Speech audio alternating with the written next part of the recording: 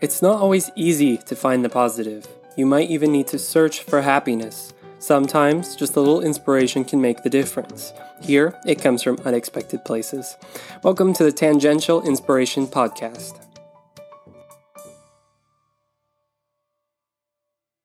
Hi, I'm Teresa. And I'm Amy. We are two ordinary moms. Looking for inspiration wherever we can find it. I can't believe we're in December, Amy. Oh, crazy. This has been crazy. And too wet. So wet. Yeah. I'm sick of it. What was your best part of last week?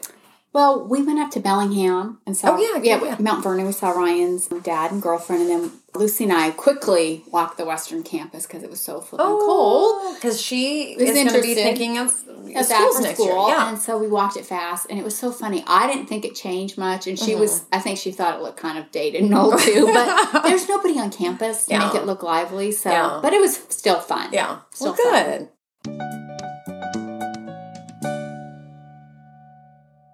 In the spirit of Christmas, I just finished a sweet story, The 13th Gift. It's a memoir by Joanne Hoyce Smith. Hopefully I'm pronouncing that right. Joanne worked as a reporter for the Dayton Daily News for 17 years and released her book back in 2014. So it's been a few years. But she wrote about losing her husband, Rick, unexpectedly, like 2 months prior to Christmas back in 1999. Oh my gosh. Yeah. The sad thing is he had recognized that he had a heart problem, and he postponed his surgery because he wanted to wait and do it after the holidays. So anyway, so she's navigating single parenting, 3 kids, Ben 17, Nick 12, Megan 10. I think we can relate to 3 kids, you know, and all while maintaining her job and trying to deal with the first Christmas without her husband. She missed Rick and was trying to, wish away Christmas. Just hurry it along. Hurry it through. Yeah. Her sister-in-law kept offering, should I shop for you, for Christmas? And Joanne just couldn't seem to embrace anything about Christmas. Just didn't want to do it, period. Didn't want to do it, yeah. And I don't have to blame her. Megan, the youngest, of course, really wanted the tree and wanted to decorate the house. They're kids. It's still magical. Totally. Yeah. The older brothers are really struggling, though. Ben was staying out super late, and Nick couldn't sleep in his room anymore. So obviously they're just in pain, kind of dealing with their own way. Then one morning, in this mad dash, the kids missed the school bus. Joanne's yelling to get the kids in the car. She nearly ran over this poinsettia that's in her driveway. And she scooped it up and threw it in the house, really irritated, And this was... I can relate to that I could too. I could totally get that, being one more thing. But this was the first of 12 gifts the family would mysteriously receive. A poinsettia came with a handwritten note that read, "On the first day of Christmas, your true friends give to you 1 poinsettia for all of you." The family, wondered who it came from, and she's irritated. But as the days went on, they received a gift each day with this clever note with the 12 days of Christmas, ending with "Your true friends give to you." And at first, Joanne was really annoyed with these kind gestures. And then she saw the effect on herself and the kids. Each evening, someone would secretly, leave a gift. Next came How fun. I know, totally. 2 bags of bows, 3 rolls of gift wrap. They're really practical. 4 gift boxes, 5 angel note cards. Which I love. I love. With my new minimalist. Yeah, it's practical. Yeah. And as the families received the gifts, Joanne's heart kind of thawed. And she started to embrace the Christmas season. And they all kept wondering who these gifts are coming from. And it kind of had that, as we like to talk about, that ripple effect, of course. It kind of prompted them to do something kind to others. It made her think, what can we do? And they were clearing out the basement for Nick because they were going to move his room down there with Ben. And they were clearing a whole bunch of stuff out because Nick could no longer be in his room and he just needed a change because of his dad. I get that. Yeah. So they cleared out all these garbage bags and she took him to Goodwill where she met this dad named Charles who was looking for a gift for his 8-year-old daughter. She ended up talking to him and ended up giving her all of Megan's stuff, some things that she never used. So it's really, really sweet. And then he helped her unload the items. And then she said Merry Christmas. And it was kind of interesting. She says it's the first time she could say Merry Christmas, which seems pretty menial, but it's a huge thing when you're hurting. You're in pain. You can't probably said it and meant it. Yeah. So Joanne came home to another night where her son, the oldest Ben, made spaghetti for the whole family. Unlike him. Wow. He pulled out the Christmas china. Then a coworker of her husband's, Terry, came by, and he had they put together a little spread thinking he was the guy behind all the secret gifts. It turns out he wasn't, but he gave them this, envelope filled with cash and gift cards. One of Rick's fellow employees decided to give his bonus to the family, and it kind of everybody in the company decided to do the same. So they ended up giving the family $3,000. And so Joanne and the kids were just blown away by this generosity, and they kept thinking, we have to do something with this blessing, and just to keep others in mind. So kind of randomly, but they were at this restaurant, Nick invited a young man in fatigues to sit with them who was all by himself, sitting alone. So as more days passed, more gifts showed up, 6 holiday cups, 7 golden angels, 8 cookie cutters, 10 dancing Santas, 11 Christmas mice, which are these little maraschino cherries dipped in chocolate, made into, really cute. But Joanne, I'm still just loving that Nick saw someone alone in fatigues and thought wanted to help. Yeah, just invite them. Very thoughtful. Yeah. I really love I love that part of this I think story. a lot of times we're nervous to do stuff like that. Right. And so you hear that tug in your heart and you go, oh, okay. But he followed it. He did it. So I love that. Joanne and her kids decided to make a huge spread, not only for her family and Rick's family that would come visit them on Christmas Eve, but they were hoping to kind of catch their true friends on that last gift. So her mom's there and everyone's there, and Joanne's stalling and waiting and waiting and waiting, and it's like at past 7, and the mom's like, "We've seen the first star." That's their thing. They say when you see the first star, it's time to eat. So. Anyways, they went ahead and ate dinner, and I kind of like that tradition. I know, that's sweet. I might start that. I know, it's pretty cute. Then the next morning, on the 12th day, they received a Christmas tree with 12 brass balls. It was back on their back deck, so it wasn't in the front like all the other gifts. And I think it was just really sweet. But the final gift, the 13th gift, came years later. When they found out the true identity of these friends. So Joanne had suspected her sister-in-law, Dorothy, was somehow behind it. So she kept bugging her. And finally, one summer, after just pestering her, Dorothy revealed that she knew who they were. And so she asked, would you please find out if they'd share their identity? A few weeks passed, and Joanne finally learned that the people that were giving the gifts were total strangers. Their names were Susan and George Armstrong. They lived in a nearby town. The sweet thing is these families eventually got to meet, and Susan revealed to Joanne that they had delivered a stillborn baby, Andrea. This was years ago, and it hit their family hard. And so somebody years ago mysteriously gave them a poinsettia, and that started these 12 days of Christmas giving. And she said, like Joanne's kids, it has a similar effect.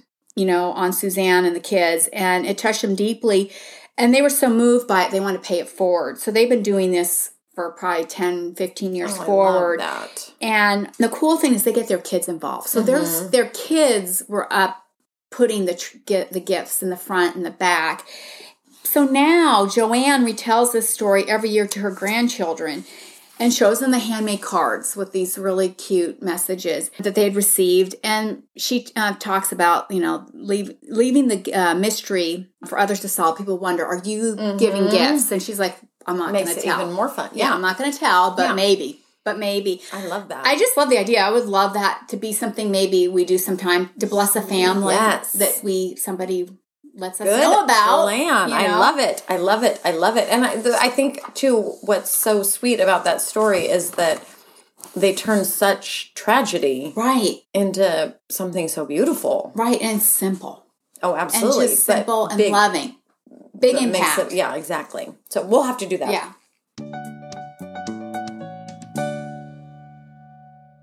So I used to be one of those people who celebrated Christmas year round.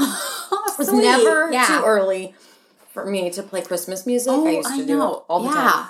Wasn't uncommon for me to watch Christmas movies in the summer. Yeah. I'm embarrassed to say. No, I kind of like that. Yeah. So when ads came out for Christmas in July, I was ecstatic. Not for the sales on mattresses and all the commercials that accompanied it, but because it meant that Christmas was in sight. Yeah. And other people would notice that it was like 6 months away.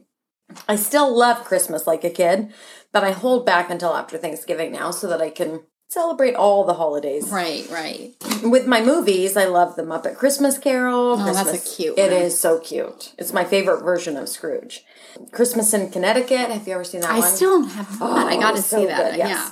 The Bishop's Wife. And on top of my list is It's a Wonderful Life with Donna Reed and Jimmy Stewart. I didn't like it as a kid because it was black and white, which is weird. It's so fun. Yeah. I know, but I wasn't interested in it, and it's super weird because I Love Lucy and an assortment of black and white shows and movies over the years. Right, yeah. But this one just didn't interest me, so I never watched it. But I've made up for lost time the last 5 years, and I can see why Frank Capra, he's the director, would say that it was his favorite movie, the movie he was most proud of. Oh. Keep in mind, it wasn't a hit back in the day. Really? That's interesting. I didn't know that. That's an interesting fact. Apparently, in the aftermath, Frank Capra's production company went into bankruptcy, and it made Jimmy Stewart question his acting abilities. Oh. The movie was nominated for 5 Academy Awards, but didn't win any. I know. That's pretty spectacular, you know? And it was considered a box office flop. Not even clearing the production costs, which I was surprised about. But yeah, it became the Christmas classic because someone forgot to renew the copyright. And the television stations, obviously, could play it for free, so they kept doing it. Oh, and I'm so grateful for that error now because that's why we've seen it. For those of you who haven't seen it, what are you waiting for? That's me. I got to be honest. I have not seen it. You haven't seen it? No. Oh, my gosh. I know. So you need to just head home. I'll do that after come this. Back and listen to the rest of the podcast. I feel bad because these are spoilers. I'm going to tell you all about it. Okay, well, I'll try not to. So, It's a Wonderful Life is about George Bailey, a seemingly regular Joe who becomes despondent that he's never made a difference. An angel sent down to help him, and George gets the opportunity to see a world where he didn't exist and how he impacted his friends in his town. So Jimmy Stewart, he played George Bailey, and besides his rank of Major General in the United States Air Force, Jimmy Stewart also starred in 80 films. Oh my gosh. I know, I didn't know that until I was researching this, between 1935 and 1991. Wow. I loved him in Rear Window. Okay. Have you seen that? Please tell me you have. No, Window. I don't think I have. And Vertigo. Those are my favorite Hitchcock movies. I didn't realize that Jimmy Stewart graduated from Princeton. Wow. With a degree in architecture. He was awarded a scholarship for graduate studies in architecture, but he had been drawn to theater and music. His mother was a pianist, so music was instilled in him early on. His father owned a hardware store, and when someone couldn't pay their bill, the father accepted an old accordion as payment. And that, to me, I'm like, that sounds like George Bailey right there. But apparently with the help of the local barber, Jimmy Stewart learned to play the accordion, and he used it a lot of times off stage. I think probably as a stress release. Yeah, but I respect and admire Jimmy Stewart for the war hero that he was, and also admire the persona he displayed. He was an everyman type of actor. Okay. Playing respectable characters with conflicts, but integrity and, strong morals.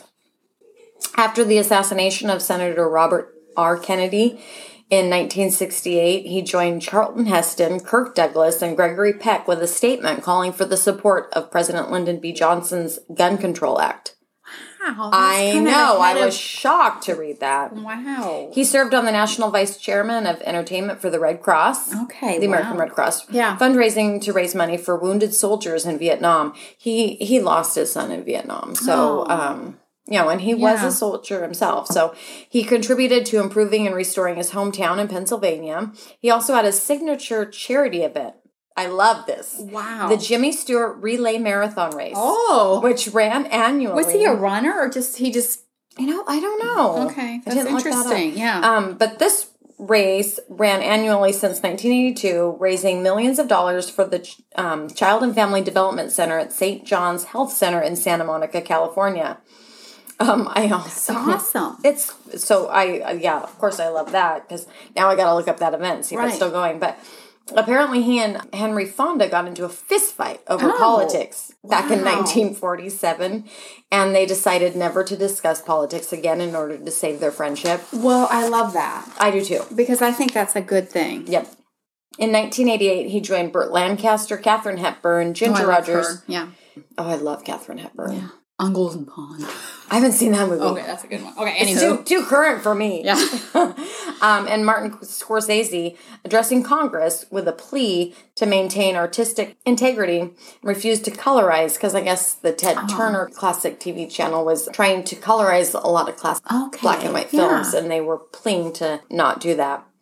So, obviously, love Jimmy Stewart. Then there was Donna Reed also in It's a Wonderful Life. Like Stewart, she was a registered Republican, but she took a very different approach to the war. She was concerned her oldest son might be drafted. So, in 1967, she became a co-chair of an anti-war advocacy group called Another Mother for Peace. Which I love. That's kind of a sound like of today. That's what I thought, too. You know? So, Another Mother for Peace. I just love it. And their slogan was, "War is not healthy for children and other living things." Aww. So, I think that Donna Reed would have joined with our Fridays for the Climate Day. Yes, exactly. For sure. We did. She was opposed to nuclear power plants and had a very strong anti-war ethic. It's just so interesting because when I started looking into Donna Reed for this podcast, I came across an article that said if you were looking for smut or controversy on Donna Reed, you weren't going to find any. And just, talk about a reputation. Right, because she's kind of a bombshell. Oh, absolutely. You just make that assumption. Donna Reed was born on a farm in Iowa and was the oldest of 5 kids. In 1936, her high school chemistry teacher gave her a book, How to Win Friends and Influence People. I now need to look that book up because after reading the book, she won the lead in the school play. She was voted for campus queen and was in the top 10 of her graduating class. I just think it gave her some confidence. Right. I don't think the book was. Yeah. But I'm still very curious. She wanted to be a teacher, but she couldn't afford college, traditional college. So at her aunt's suggestion, she headed west and was able to get her associate's degree. If she could have paid for a 4-year university, she would have been a teacher, and we wouldn't even, likely, we wouldn't even know the name Donna Reed. So once again, really amazing. It's a blessing in disguise. Much like a lot of It's a Wonderful Life, which you won't get because you haven't seen. I know. She insisted on finishing with her associate's degree before signing on with MGM, which I admire. Yeah. MGM lent her to RKO Pictures for her role as Mary Bailey, and she would say it was the most difficult film she ever did. No director ever demanded as much of me, is what she said. Wow. A co-star later described Reed as a real Iowa girl. There's a bedrock decency to people in the Midwest. They're thoughtful and ready to help you if something needs to be done. She never lost that Midwest girl. That was, so someone from the Donna Reed show, Shelley Fabares, said that about her. And once again, just reputation. Right. Love it. So being the dorky fangirl that I am, obviously, just that I know this already, I had to read this book that I found called 52 Little Life Lessons from It's a Wonderful Life by Bob Welch, who I guess is an Oregonian. He lives in Eugene. Wow. Small world. I know. I obviously won't cover all of the lessons because 52 is a lot, but just touch on a few of them that stood out for me.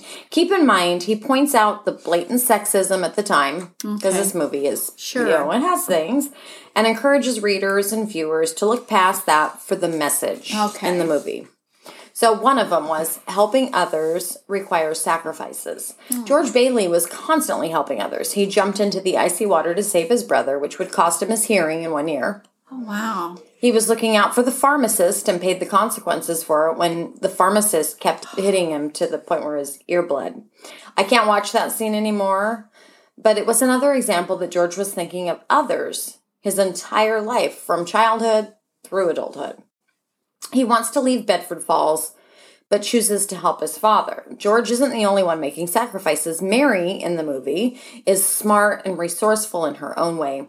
George's mother even says she's a girl that would help George find answers, which I love. Yeah. I think we need friends like that. Right. It's Mary who thinks to offer up the honeymoon money to help with the building and loan. Aww. She skips out on their fancy honeymoon and creates one in an old drafty house. So she's a practical gal. She's very practical.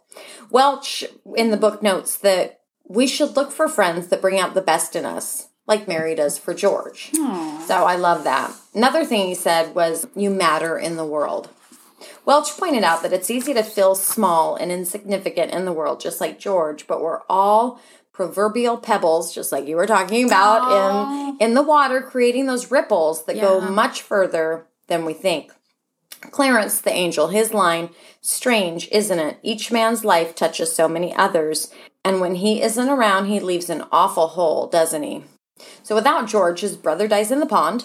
So then his brother isn't around to save 2 transports full of soldiers during the war. Oh, wow. Without George, the town is a different vibe, far from upbeat and happy. The druggist becomes the town drunk, the one that had slapped him on his ears. The cab driver, Ernie, has a horrible family life. Nick, the bar owner, he serves hard drinks for men who want to get drunk fast. Violet, one of the ladies in there, she becomes a full-fledged lady of the night. And Mary, weird, she has to wear glasses. I don't know why. Yeah, what's that about? I don't know. And as Clarence the Angel puts it, she becomes an old maid. Okay. Anyway, Pottersville is full of seedy establishments and unhappy residents, to say the least. George, like many people, felt he was pretty insignificant in this world. And I love that this movie, it demonstrates how wrong he was in that. We all make a difference in the world, and the sooner we believe that, the larger the ripple we create.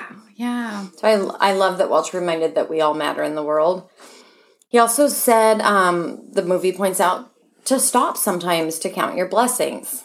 You have to keep in mind the movie was set during the Depression, but the movie is full of celebrations. Bedford Falls High, class of 1928, their graduation dance. At the Bailey home, there's a big celebration. And of course, George and Mary's wedding. When the Martini family can move into a new home at Bailey Park, it's a cause for celebration. Mary and George come out with kind of what seems like a christening of the house, like a housewarming thing. Sweet. Michael Williams wrote a book called The Essential, It's a Wonderful Life, and pointed out that Mary's blessings over the Martini home is a cross between a Polish wedding tradition of presenting newlyweds with bread, salt, and wine. Oh, yeah. And a Russian housewarming tradition of bringing bread and salt to new homeowners, which I thought was interesting, since the Martinis were Italian, so they weren't kind of one of those, but... In Frank Capra's autobiography, The Name Above the Title, which he wrote in 1971, he suggests that this whole scene was a microcosm of his life. He was born in Sicily. They immigrated to the United States, where his family struggled. They lived in poverty and kind of in Potter-like slums. So Martini worked hard with George's help and was able to secure a loan to get out of the Potter slums. Another reminder of hope. And definitely a cause for celebration. Oh, so I love that part. Welch, another point in his lessons, bitterness backfires on the one who's bitter. Oh, yeah. So this notion reminded me of the quote I thought came from a Buddhist teaching, but apparently was from a 1930s book by Emmett Fox called Sermon on the Mount.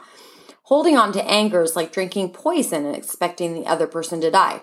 Yeah. I always thought that was a Buddhist thing, but it's not a Buddhist proverb. It appears that the concept was popularized with the early teachings of Alcoholics Anonymous. Oh. Which I thought was interesting. That was very interesting, but it kind of really fits. It does. It absolutely does. Regardless of the origins, I love the teachings, and it's definitely depicted through Henry Potter in the movie. When George's dad, Peter Bailey, describes Mr. Potter, he says he's a frustrated and sick man, sick in the head and sick in the soul, if he has one. Oh. You have to watch this movie, seriously. Not tonight, but maybe tomorrow.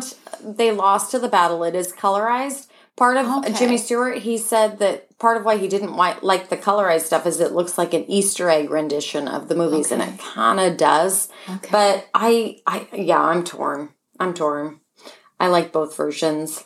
But bitterness is self-induced, and the misery that Potter shows with his disgust at the Bailey family, he's mad at them because he hasn't been able to buy out. He can't control the Baileys. Right. And it drives him crazy. He just gets madder and madder. I mean, for Potter, his goal is to acquire more, not just material objects, but power and control over people. I don't think he has a single person in the movie who cares about him. And it shows.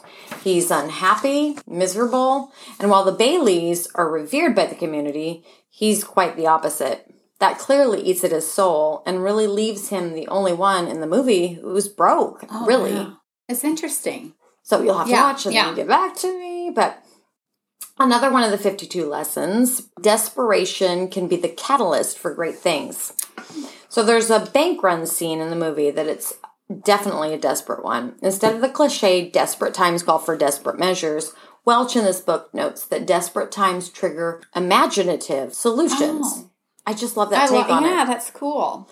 George and Mary get creative with keeping the building and loan running, offering up their honeymoon fund for people to get by, encouraging them to work together. After all, if they cave to Potter, he really will control the whole town.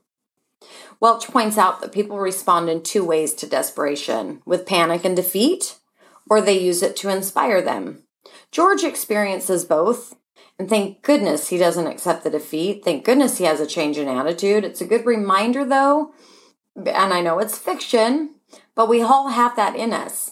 I read once that Lisa Kudrow was pulled out of the show Frasier. Oh, yeah? After 3 days. So she was in the show, and she was playing Roz or something. I didn't watch the show. I don't remember that. I did occasionally, but yeah. But 3 days into filming, they pulled her, and I can't imagine the devastation. I love her. I do too. She must have felt with that. However, she'd go on to say that had she stayed on as Roz on Frasier, she would have missed out on Friends. Oh, she would never been. Yeah. She wouldn't have been Phoebe. Wow. Which Friends was... We would have missed that the cat song, whatever that was. Smelly cat. Yeah. Yes, exactly. I still sing that. Which was wildly successful, and I'm glad she didn't give up. Wow, that's cool. Because Friends wouldn't be Friends without Phoebe. Sure. And it's funny that story comes to mind for me, since I so vividly remember... Did you watch Friends? I did, okay. Yeah. Monica talking Phoebe into watching the movie, It's a Wonderful Life. Okay. I don't remember that part. Okay. Yeah, okay. So, probably because I love the movie. But anyway, Phoebe goes into a rant about how it's a sucky life because she didn't watch it to the end. And she talks about how truly awful his life is. And she goes back and watches, Old Yeller and all these movies that her mother had turned off once they got to, okay, this is how it ended. Which I can see me doing that to my boys. But anyway, I think she turned it off at the end because it just was too much for the mom. And she didn't want to pass that on to Phoebe. But Phoebe and George both reminded me to keep going when things are rough. Better days are ahead. And when Phoebe Lisa Kudrow was probably super disappointed when she lost that job with Frasier. Yeah. Something better was on the horizon. Who knew? Yeah. She didn't know, but it was. So Welch, another point that he puts out with his 52 things, underdogs matter, which I love this. Oh, yeah. This might be my favorite point that he makes. The Baileys are the champions of the underdogs in the world. Where Mr. Potter looks at the people and what they can give him. Right. The Baileys are always asking what they can do for others.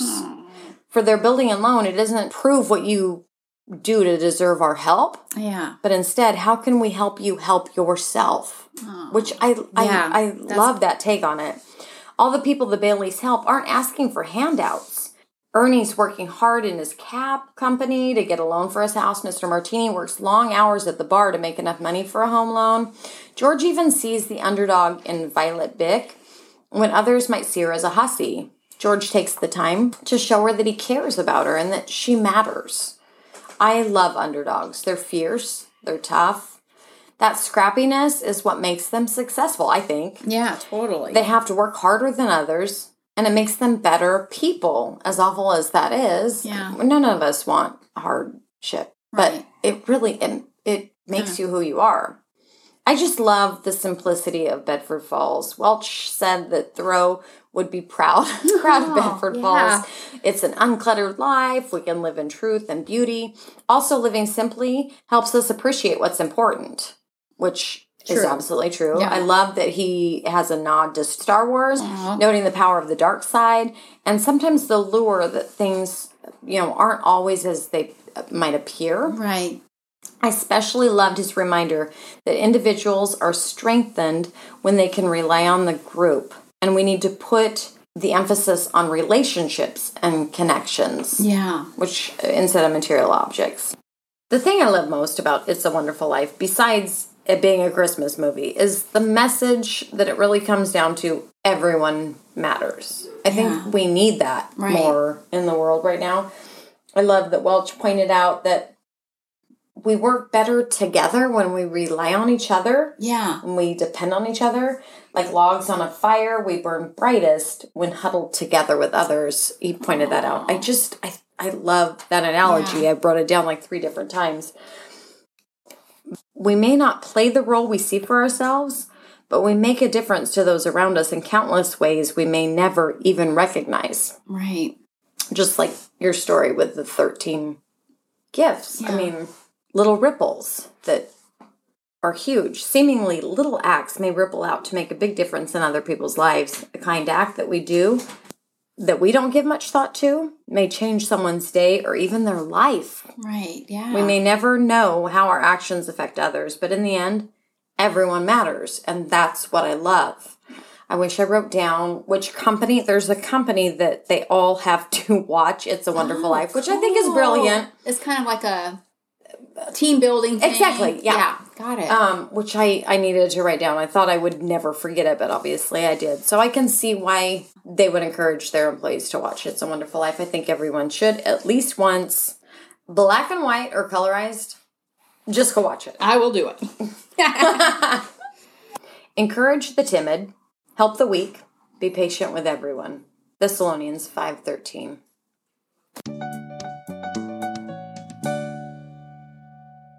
So our podcast is tangential inspiration because, like we say, we look for inspiration wherever we can find it. For sure. I know we're knowing that way. And sometimes that leads us into some super strange places. I'm going to tell you a little glimmer of hope and humanity that was found in one of the most hellish places on Earth during one of the most dismal times in human history. But I just thought it matched our holiday theme. Okay. So, the trenches of Europe during World War I. Okay.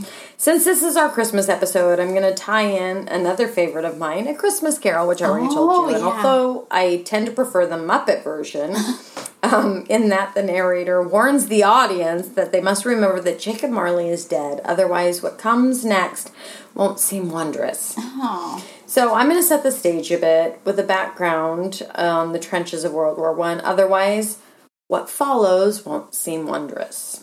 World War I broke out in Europe in 1914 and shortly engulfed the entire continent. The major players were Britain, France, Russia, and later the United States on the Allied side, and Germany, Austria-Hungary, and Turkey comprising the Central Powers. World War I was a mixture of modern and old-fashioned warfare. Horse cavalry units. Can you imagine? Okay. Wow, I didn't know that. They were still being used. The machine gun was a brand new weapon. Planes were first introduced into warfare using biplanes and aerial bombing. There was artillery, but no tanks and no missiles. Combat was mainly done by the infantry. Okay. So trench warfare covered much of Europe. These were literal trenches. I'm sure you've seen the pictures, dug into dirt and mud, making long lines, dozens of miles long, where troops would hunker down to prevent enemies from advancing. Each side had their own network of trenches, and the land in between was called no man's land. Called that because neither side controlled it. Anyone crossing into no man's land was subject to enemy fire and artillery attacks. Nothing survived in no man's land, so obviously it wouldn't go. As most people, anyone who knows me, you know. I'm thinking of Wonder Woman. I know, and I was just thinking of that one scene. Yes, and my Wonder Woman. I jumped the gun. I'm sorry. Exactly. The brain went there. Well, and that's one of my favorite scenes in that movie. I can visualize that. I'm with you. Exactly. Where Wonder Woman, she's in the trenches. She climbs up to cross no man's land and is immediately under fire by the German machine guns. And kicks butt. Exactly. Wonder Woman, with the help of her magic bracelets and shield, of course, she makes it across. But the soldiers in World War I weren't so lucky. Men on both sides would live in these trenches for months at a time. In the summer, they'd be blazing hot. In the winter, they were freezing cold. And most of the rest of the time, they were wet and muddy. I seriously would not... Well, you have Raynaud's, too. We would not survive a day Our fingers here. and toes would be just... Yeah, I wouldn't survive. Often there would be a foot of muddy water in the trench. Sleeping required the men to figure out ways to hold themselves out of the water. The constant wetness would lead to trench foot, which basically caused the skin of the feet to start to rot. Oh my gosh. Leading to infection and possible amputation. And this is just a nightmare. Supply shortages could make food and ammunition scarce. Diseases, they were commonplace. There was little protection from the elements, nor was there protection from oncoming artillery fire. Shells could be lobbed into the opposing side's trenches from miles away, causing death by shrapnel, concussive force, or even the trench caving in and trapping the soldiers. I'm feeling claustrophobic. Okay. And cold. I'm cold. Yeah. In the first 5 months of World War I, 4 million soldiers were wounded or died in the trenches. So life in the trenches literally was hell on earth.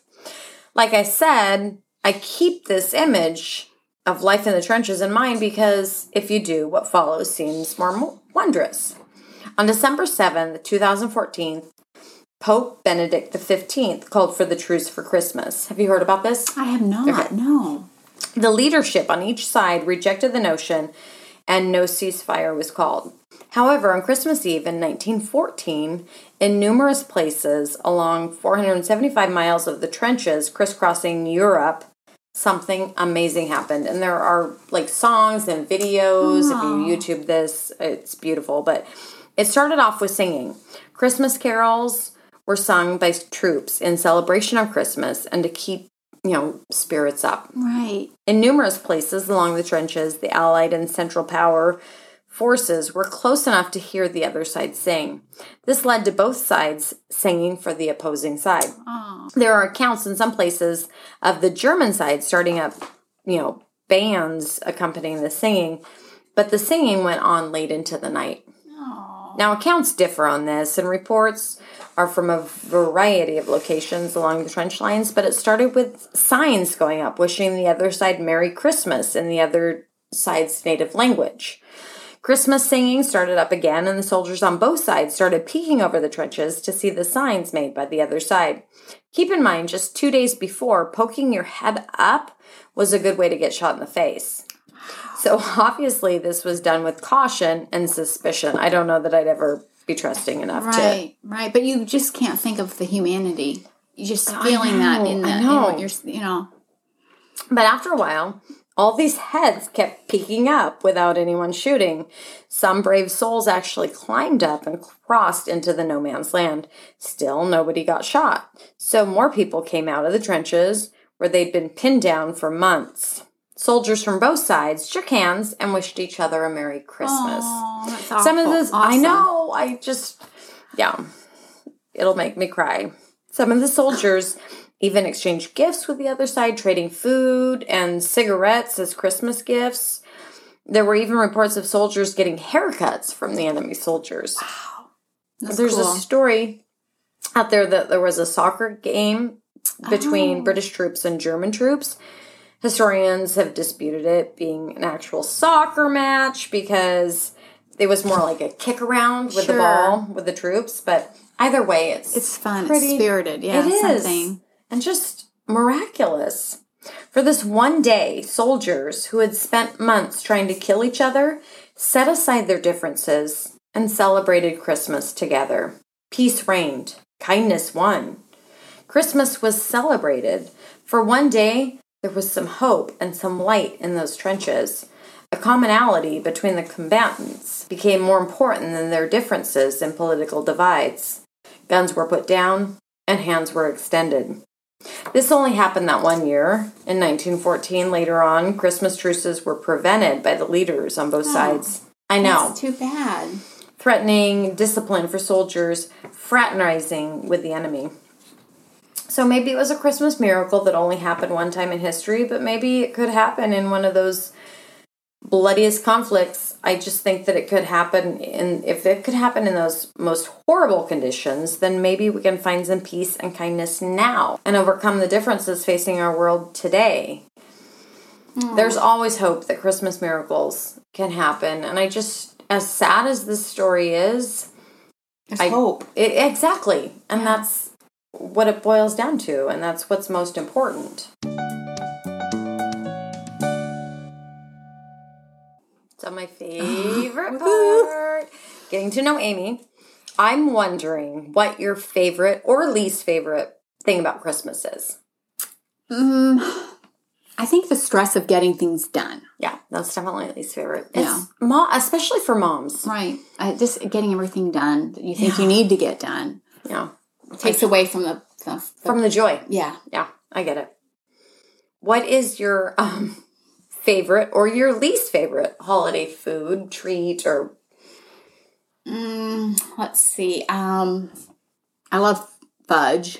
Oh, I haven't had that in ages, but I love my mom. We just got back from the beach, and Did you buy fudge?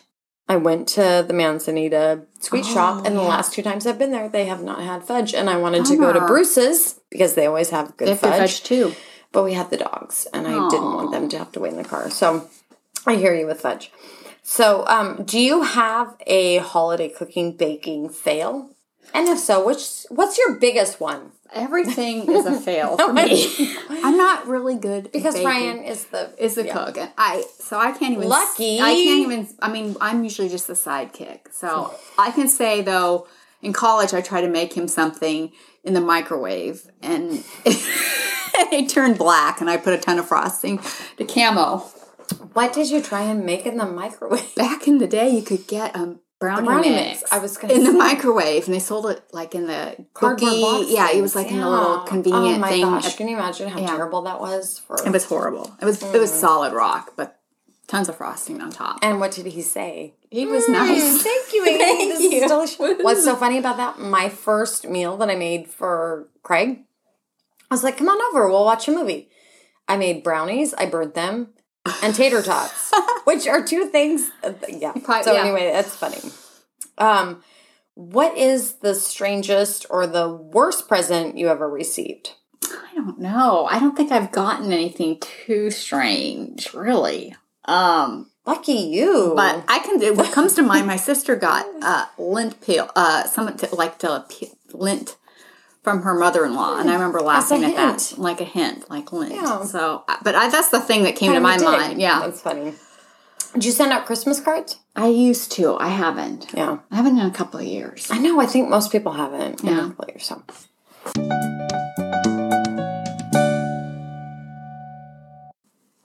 Happy life is made up of little things: a gift sent, a letter written, a call made, a recommendation given, transportation provided, a cake made, a book lent, a check sent. Carol Holmes. Oh my gosh, thank you so much for listening. Merry Christmas. Thanks for listening to Tangential Inspiration. We really want to hear from you. Email us your comments or story suggestions at tangentialinspiration@gmail.com or leave a comment on our website, tangentialinspiration.com. Our website has all our podcast episodes, show notes, stories, follow-ups, and links to websites and books we talk about. Like and subscribe to us on your favorite podcast app, and you can also follow us on Facebook, Twitter, and Instagram. Have a great week.